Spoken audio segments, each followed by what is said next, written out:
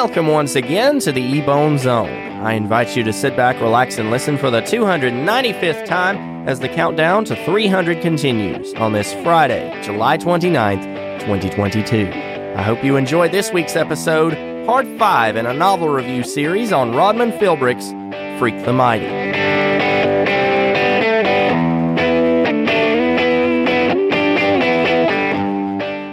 And just like that, we've reached the finale. If you didn't get a chance to listen to the previous episodes, as always, links are in the description.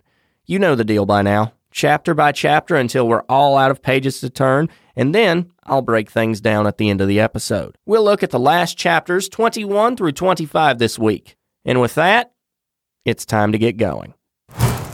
We kick things off in chapter 21, and Max is at the police station with his grandparents being questioned about his dad and the kidnapping. They say he needs x-rays, so they go to the hospital and get it done. And then they're back at the police station, with Granddad saying he knew when he saw the double set of footprints that Max was with his dad. Iggy's also in the hospital, and Max starts to think of him as not such a bad guy. Max hasn't been able to sleep in the down under, as he calls it, in a good while, but he's grateful not to be alone. Freak is going to the medical facility every month now. Many doctors are aware of his condition, and he's still upbeat about it because he's going to get a new body. The people at school are hailing Max and Freak as heroes with newspaper clippings all over the walls, and classmates are soon jealous because our main guys got their pictures in the local paper. A little while later, we find out that Max might be called on to testify against his dad, which he refuses to do, but everyone around him knows how he feels and says that Max has to do it if he wants Killer Kane to be locked up for life. On the day of the trial, Max's granddad gets a phone call that really excites him. It was a plea deal that Killer Kane took to serve the rest of his sentence, plus another 10 years. Chapter 22 starts off with spring. Spring is here and school's out. Freak is still riding high on Max's shoulders and making up fantastical stories. Typical of a kid like him. He's turning 13 this year, and also he says that Freak the Mighty is turning 1, which means that they've been friends for about a year or so at this point. He says that he wants an actual helicopter for his birthday, but what he's getting is something from Max. A computer that allows him to video chat with people at school if he has to stay home.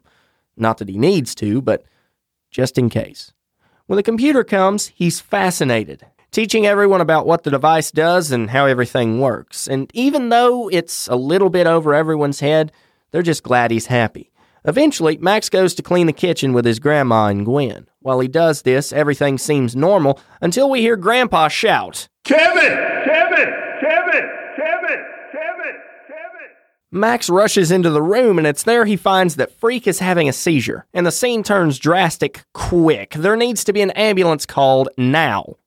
When Freak is taken to the hospital, Max decides to walk over to see him, and as he's making his way, he notices when Freak isn't with him, it's just not the same. Gwen finds him waiting outside the hospital and tells him that Freak wants to see him. They go to the ICU, and he's put on all kinds of machines to Max's horror, but it helps his mood that Max is with him and lifts his spirits. He has something called a tracheotomy, which helps with his breathing. Max wants to know if he's coming home, and Freak says no. At least not in his current state. He gives Max a blank book, and then he tells him to write all of their adventures down. Tell the story of Freak the Mighty. He says that he knows Max can write, if he just focuses his mind on all the adventures they had. He takes the book home and puts it in the pyramid box that he was gifted. In chapter 24, it's the next morning, and we're back at Max's house. He decides to go see Freak before people wake up and tell him he can't. When he gets to the ICU, a nurse comes up to him with urgency. And not only that, but there's several people buzzing around him, and they only have one person on their mind, and that would be Freak. Even so, they skirt around the subject of their patient in direct conversation with Max, and when he hears all the commotion going on, he fears the worst. And then, it's like he's Kicker again, knocking over desks, flipping chairs, complete disregard for his surroundings because he knows something is happening, and whatever it is, it's not good. Shooting around corners with blinding speed, just trying to outrun what's happening. He stops when he gets to the medical research building. He punches through the glass, and the hospital guards catch him and handcuff him. That's where Kevin's doctor finds him. He's angry with her because in his mind, they lied to his best friend, saying they would give him a new body when they couldn't. It's then that we learn that Kevin knew from a very young age that he wouldn't live very long.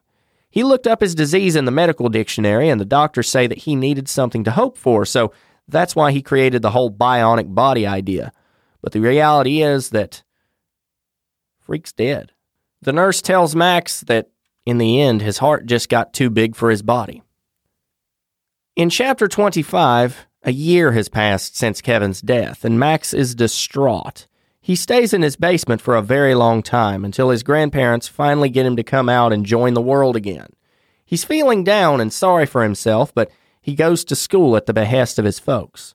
While there, he notices a lot of people are feeling sorry for him, especially Tony, the dude from earlier. Max isn't having it, though. Despite the display of solidarity, Max knows their history and rejects him and threatens to hurt him. It was winter, and one day while Max is walking down the street, he runs into Loretta, who says that Gwen has a new boyfriend in California and they're crazy about each other. Max then goes down to the basement again and pulls out the empty book. He doesn't know what to write at first, but then it hits him. The truth. With that, he starts writing everything that the two did down on the pages, and before he knows it, spring is here again. At the end, Max lets us know that the empty book he's filled up is the one we're reading now. Now we come to my final thoughts on what we've spent the past 5 weeks breaking down. I really enjoyed this novel. I felt it was a nice look at friendship and how it can overcome any obstacle or disability. It shows that no matter what you look like or what your condition is, everyone deserves that someone in their life that will stick by them no matter what. For Max, that was Freek. And for Freek, that was Max. My favorite part of this reading was the last few pages, where we get to really feel how much Max cares. It sinks in that Freek isn't just another kid to Max. He's his best friend. In the beginning of the book, Max was unmotivated, sarcastic, and just all around sad, but by the end, Freek had pulled what I consider the real Max out of hiding. I think friendship is a wonderful thing because even in their worst moments, the two main characters were there for each other. And I think part of the reason why they got along so well is because they had something that the other lacked. Freek had a lot of smarts, but not much physical strength, and Max had a lot of physical strength, even though he wasn't the smartest. My rating of this book would be a 9.7 out of 10, not only because it was fun to walk through and experience, but also I think that there's a lot of lessons that can be learned. I recommend this to anyone who wants a heartwarming story. And if you want to pick it up and read it for yourself, well, I've put a link in the description to save you a bit of trouble.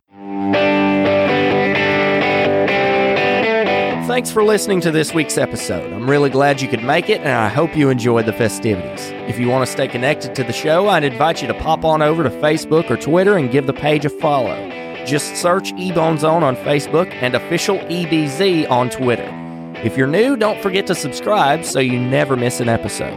Until next week, my friend, God bless you, stay humble, and remember, keep an ear out.